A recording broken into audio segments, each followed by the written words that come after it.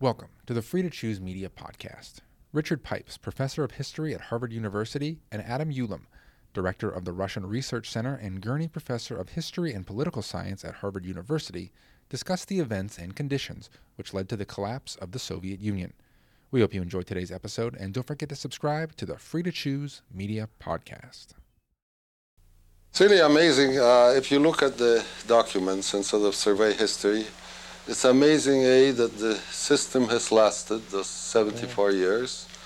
And given its endurance, famines, revolutions, defeats, defeat in World War II on a scale, first few months, which was unparalleled. The Germans took, 3 million prisoners in the first 6 months? Yeah.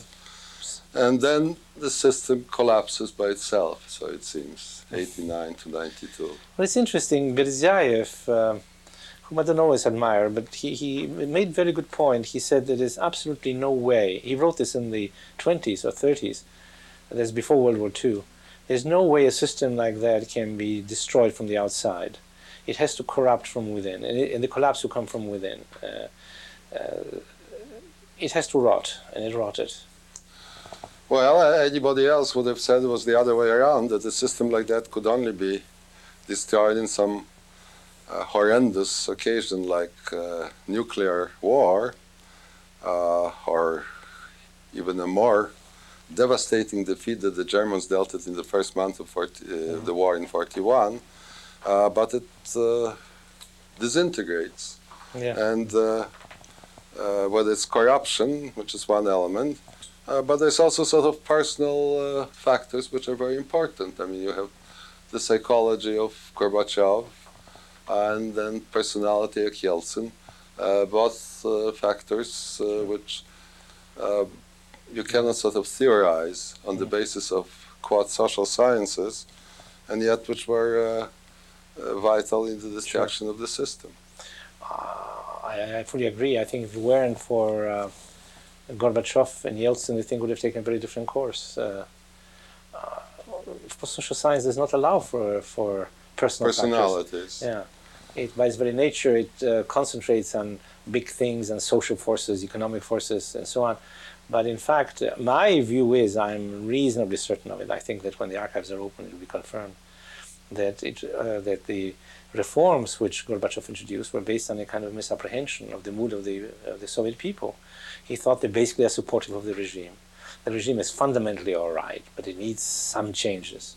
And he was basically very, very wrong. And this, I think, stemmed from the isolation of the government from its own people. Well, I don't know whether the assumptions of passivity of the people was so wrong. After all, it did remain passive, with few honorable exceptions, the dissidents. After the already devastating revelations by Khrushchev about Stalin and the past. But I think that where he underestimated the Soviet people is that he thought there was almost a sentimental attachment to the idea of socialism. Yeah.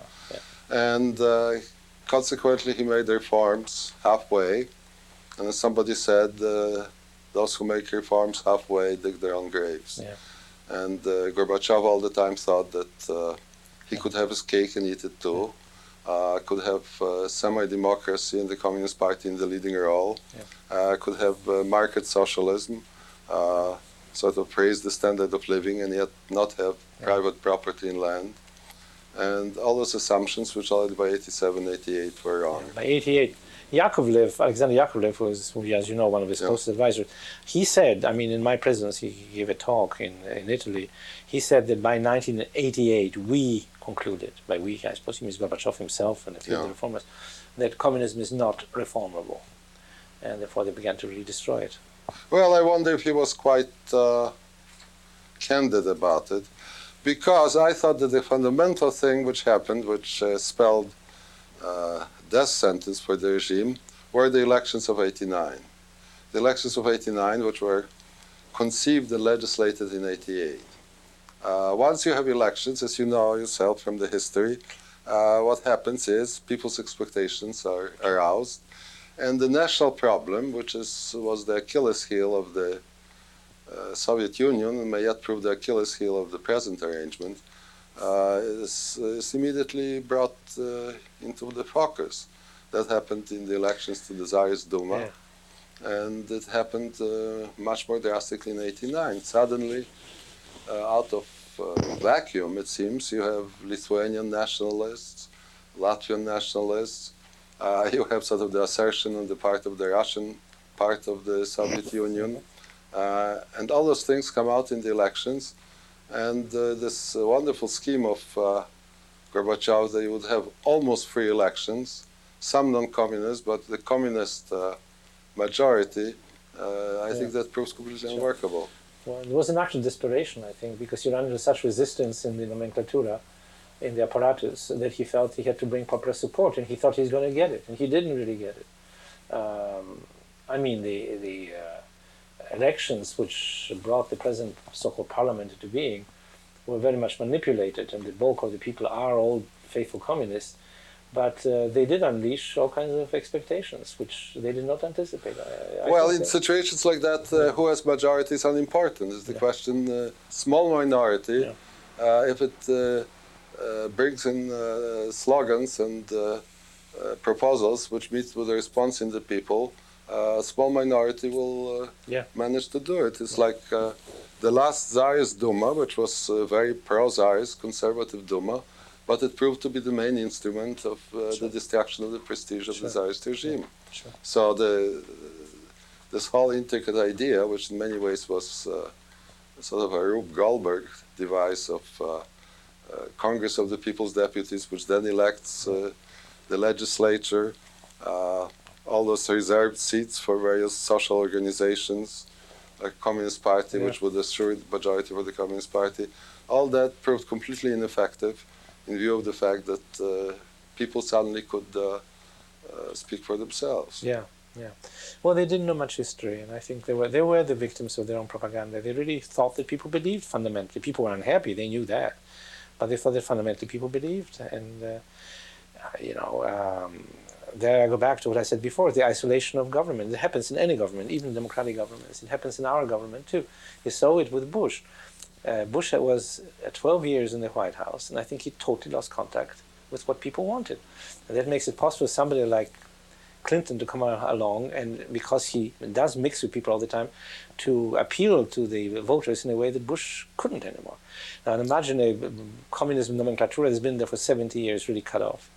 I have really no idea, but if you went to the Soviet Union, as I did numerous times, and speak Russian and you talk to people, I won't say dissatisfaction, but a kind of cynicism about the regime. They disbelieve in everything it's said. They believed absolutely nothing, even when the government was telling the truth. That I think they weren't aware of.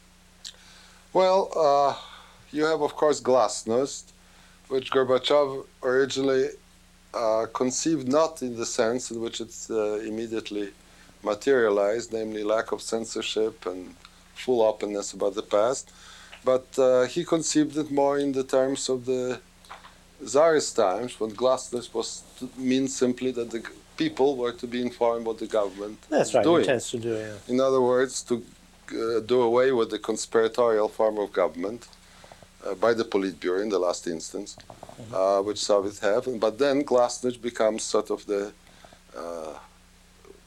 opening, free speech, opening for free speech. And this horrendous histories about the past, about Stalin, Lenin, terror, and other things. And that creates the mood of not only of citizens, but of passionate hatred of the past. It supports the view which many people had, and which I suspect Stalin shared, that the system is not reformable. You have to keep the system the way it is, because the moment you let some shafts of light in, it will collapse. And I think they didn't realize it. Of course, it took some time, because the fear instilled in the people was so profound that in the 50s and the 60s, all but a tiny band of dissidents continued to act as before. But eventually this wore off, and a new generation came along, and they weren't afraid. There's a big change in Russia was in the 70s and 80s. People were no longer afraid. Well, with this death of Stalin, you could have valid concept of civic courage, which couldn't exist under Stalin. Under Stalin, it was not heroism to be against the government, because it meant that your family, close friends, everybody would be destroyed. It's not heroic to throw yourself under a truck. With Khrushchev, you have to that degree liberalization that you have to do something or say something against the government, for which you'll suffer, and mass terror is discontinued. And I think that creates the possibility for people to be courageous opposing the regime. And I think we shouldn't forget the dissident movements, especially figures like Solzhenitsyn, who sort of had a great deal share in sort of showing that the emperor is not clothed, or to translate it under Russian conditions, that you don't have to be frantically fearful of the regime, that it's fallible, can be removed. Yeah, that was a very important lesson. Yeah, but I used to go to Russia every couple of years, 2 or 3 years, except for one long period, and you could, each time you went back, you felt the fear evaporating. And once the fear evaporated, there was nothing left but cynicism. Yeah. Of course, I never thought that ideology was, even beginning with Stalin, was very important in keeping the system together or keeping the morale of the leaders. I remember a few years ago, a colleague of ours, name I won't mention, went to Russia, and since he was a man who is very fervently ideological, from his youth was interested in anti-communist movement, in communism, he lectured at various Soviet universities and talked about Marx and Lenin. And after coming back, he was very much surprised. He told me that the students, especially younger people, would titter whenever he talked about Marx and Engels and Lenin, and he couldn't understand why. Well, I think by the 50s already, or 60s, after Stalin's death, I think the whole ideology became sort of a useless ballast. Yeah, just something you had to know to graduate from the university. I remember standing in line in the cafeteria in one of the universities, and students behind me were getting ready for their examinations in Marx and Lenin. They're just simply memorizing the answers for the purpose of passing, but there was no serious discussion of anything whatsoever. Where I made a mistake, I thought, of course, that ideology wasn't worth very much, but I thought that what would keep the regime up psychologically would be Russian nationalism.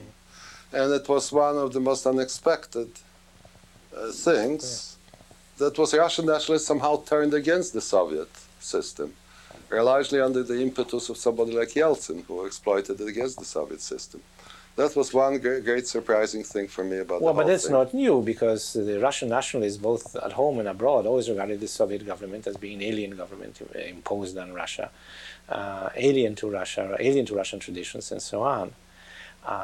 But what surprised me was the absence, in general, of a kind of strong patriotism. Well, that's exactly what It isn't there. I had this very funny experience last summer when I was riding a taxi in Moscow, and I was riding with somebody, we were discussing how vile the situation is in St. Petersburg, particularly as far as water was concerned. And I said, well, you have to blame Peter the Great for founding a capital in such an outlandish place. And the taxi driver interjected, says, oh, he has more on his conscience than that. I said, what else does he have on his conscience? And he said, well, he defeated the Swedes. I said, so? He says, well, if he hadn't defeated the Swedes, we'd be living under Sweden today, and we'd be much, much better off. Now, it's unthinkable Russians saying anything like that in the past. Well, you may remember Solzhenitsyn mused on this theme in his book. Don't. Yeah. Solzhenitsyn said maybe it would have been better if we had lost the Battle of Poltava. He didn't mean that they would be under Swedes. Of course, that would have been preposterous in view of the number of people, population of the two countries. But he meant that it defeated the autocracy, and maybe there would be a different system. But today, this self-deprecation goes so far that many Russians will hint to you that they welcome an American occupation. And I've heard one of them more or less say, well, you occupied Germany and Japan after the war, after they were defeated, and look how well off they are today. Well off they were. Yeah, why don't you do the same thing to us and bring order and pump money into our economy and so on? But that's without precedent in Russian history, because it was generally a very xenophobic country. Precisely. And I think that's the result of these years of trauma which they experienced. And I thought that Stalin, of course, practically abandoned ideology and sort of made Soviet patriotism, in other words, Russian nationalism, with some slight ideological mixture, the basis on which the whole business system was going. And the absence of it was surprising. But of course, now we see that there is an element which in population, we don't know how many, somewhat nostalgic for the, quote, greatness of the Soviet Union and for the greatness of the Russian people, who were in effect masters of the Soviet Union. Well, any country that has given up an empire, and this applied also after the immediate post-war years to France and to England, goes through this rather traumatic experience. You know, they were great power and become small England, small France. But there is another element. It was a society that for so long has been directed, told where it's going, that they have a sense of disorientation. We don't have this problem in our society because nobody tells us. We are basically autonomous creatures. We set our own agenda. But I talked recently to somebody in Moscow, and I said, how are things? And the lady said, well, very bad. And I said, what, food? No, it's not food. She says, we're disoriented. We don't know why we live. Now that's the effect of a society that for 70 years was told what it was living for. It has no objective, no goal. I think a lot of people suffer because of that. I think, but also collapse of the system, of course, cannot be really referred solely to what the people feel. But I think that the loss of the nerve by the ruling class, the last instance, Gorbachev, his circle, the Politburo, that was responsible for it. He didn't have to start those reforms. He could have economically followed more liberal path. After all, China has capitalist economy and a strong, oppressive and repressive communist government. I mean, he could have done the same thing. But for some reason, whether it was advice of people like Alexander Yakovlev and others who knew something about the West, he decided differently. I think perhaps it's my own view, because I concentrated so much on foreign policy as well as internal domestic politics, that the great disillusionment came with the realization that the spread of communism was not necessarily to the benefit of Russia or the Soviet Union. You had China, which became almost enemy number one. Titoism, well, that was small scale, but then you have huge China. And probably for some time they've been asking themselves, what for? Now that would have explained only sort of the international policy of Gorbachev, namely détente with the West, going much further than détente. But I think it also contributed to their feeling, well, maybe internally we also have to shed some of the old system. Yeah, I fully expected in the early 80s that when I was in Washington that there would be major reforms, but I was convinced they'll follow the Chinese pattern. That is, reforms in the economy, liberalization of the economy, and basically following the Pinochet model in Chile, that is autocratic political government and considerable liberty in the field of economics. And I think that's what they intended to do to begin with. And they ran into such resistance of these very powerful elements in the economy, what they call the military-industrial complex, that they decided they can't do it. So then they began to switch to other fields of endeavor and to try to gather popular support by relaxing censorship and by holding these elections. And then the whole thing crumbled. Well, it's an open question now, purely academic, whether they could have followed this Chinese example. After all, China is still a largely peasant country, 80% peasant. In Russia, I think at the time it was, what, 75% probably rural. 70% urban. 75% in Russia, the Russian urban. Republic, I think, is 74% urban. But urban. And they couldn't just do reforms the way the Chinese did, which in China's case meant simply introduction of a dose of common sense and abandoning the policy of collectivization and communes in the countryside. That was the main thing. And then waiting for private enterprise. They would have had immediately to start privatizing huge enterprises and other things, something which up to now they've still been unable to do. Well, they could have done what they are trying to do now, and at the time when the party was still very powerful, that is to privatize agriculture. And not the big enterprises, but agriculture they could have, and they didn't.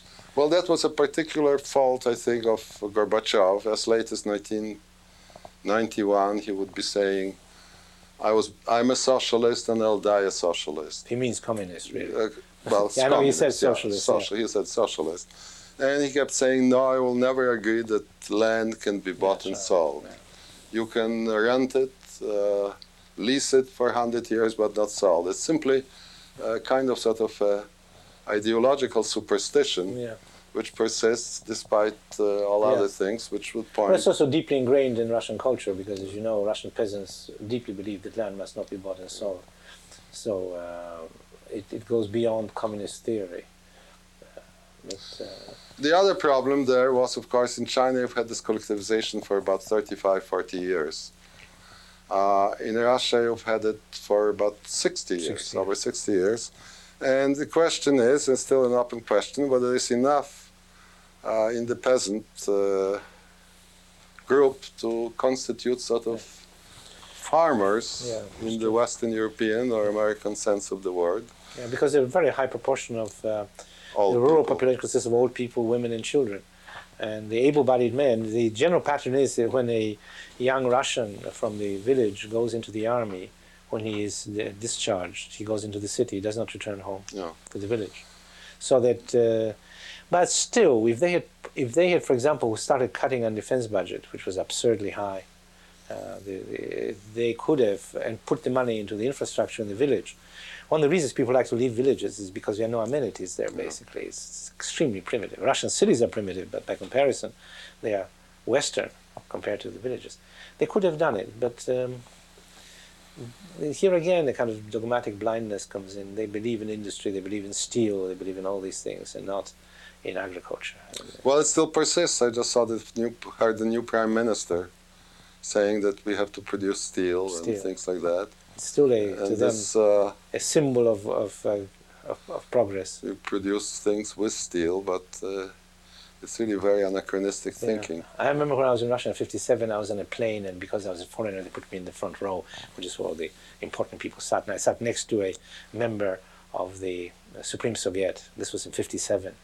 And we got in discussion. And finally he said, well, how much steel do you produce in the United States? I think it was 70 or 80 million, I said. He said, well, we produce 120. And that to him was the final, ultimate argument that they are more advanced. In the meantime, we're developing computers and everything else, of which they knew nothing. Nothing, yeah. Well, I think this question of the collapse of the system and stirs the personal element. Here is a man like Yeltsin, who gets disgraced by Gorbachev, party leader, almost in the old Stalinist fashion, and who, against all the rules and precedents, suddenly begins to play a role in politics again.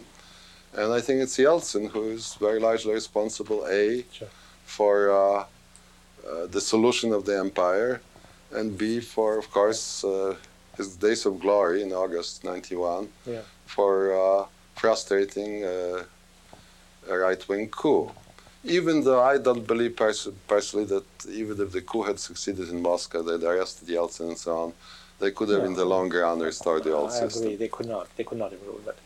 But I mean, he's an extraordinary phenomenon because I think he's really gotten rid of both communist ideology and communist psychology totally. He's not only a non-communist, he's an anti-communist. Anti-communist. He became anti-communist through his personal experience. It's extraordinary because so many of the people he used to work with still are in many ways not only communists, but even, as one of them told me, a very liberal man told me, deep in our hearts we all have a bit of Stalin in us. I don't think he does. I mean, he's a bit of authoritarian, but that's not communist or Stalinist. So almost anything that's happening is unprecedented today.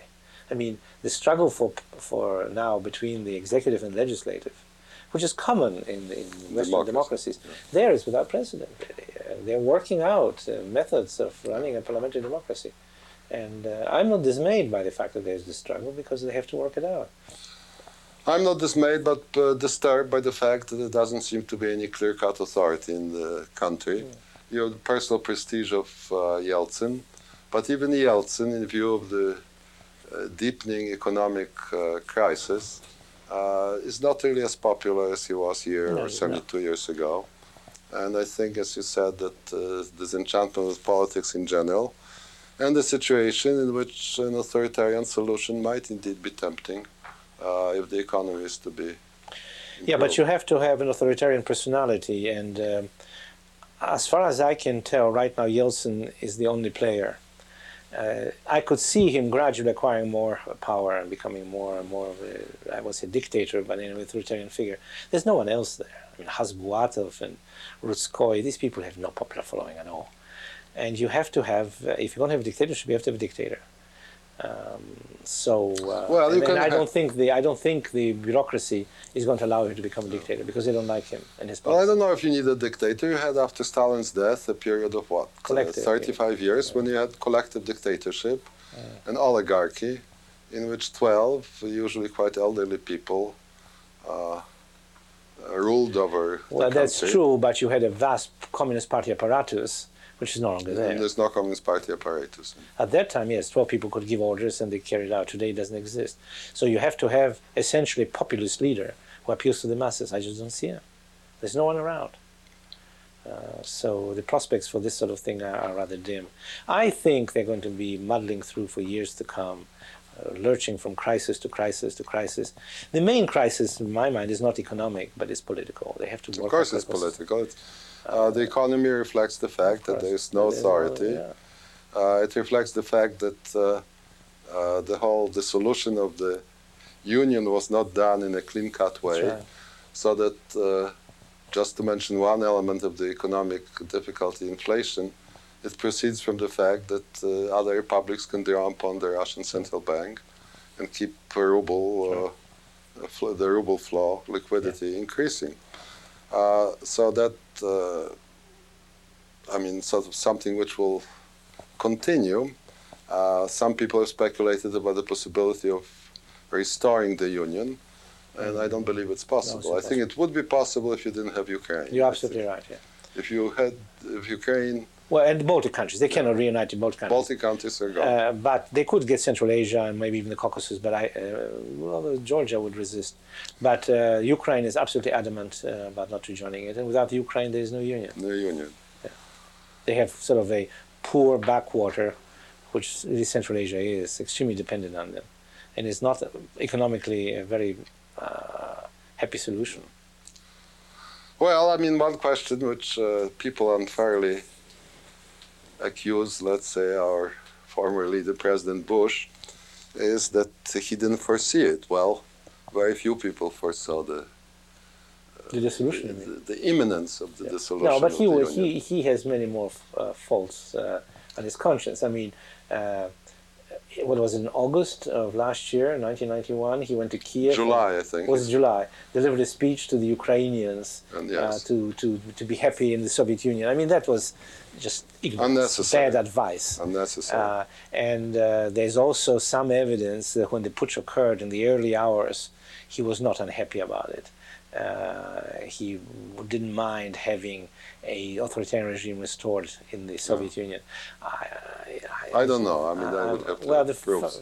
Well, the proof is that it took him several hours to come out and condemn it. Well, Mitterrand evidently was ready to congratulate him. Well, something exactly. like that. But the putsch itself was ridiculous. I think that for many years we were taught about the devilish cleverness of the KGB or secret police. And this putsch was something which could have been done by a group of students at Harvard. To compound it, I'm told that when they appeared, the 7 stony-faced people appeared, the Committee for Emergency, so-called. 6 of them were completely drunk. Yes, correct. So this is a sort of a...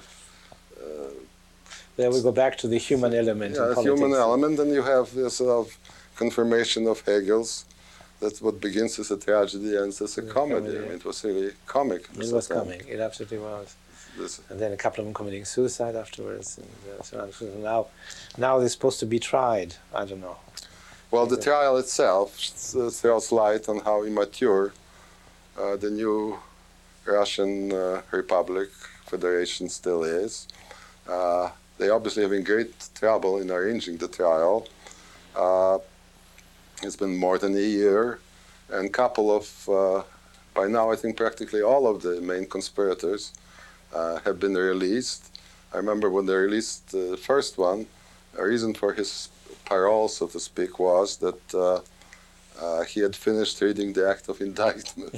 So the speed in the reading was essential in whether you are kept in jail or not.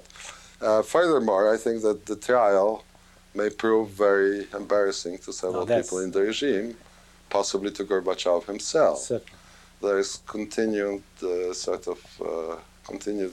rumors that he himself was preparing something similar. And he certainly was informed. I agree. Yeah. I think that's why they're delaying. It's too embarrassing. Well, altogether, I think it's an amazing drama in history, and I think it will continue. And the only hope is that what is a drama, has been a drama, will not turn into a tragedy, and the hitherto very largely peaceful evolution and revolution might turn into something much worse. Acceptable. Want more episodes like this?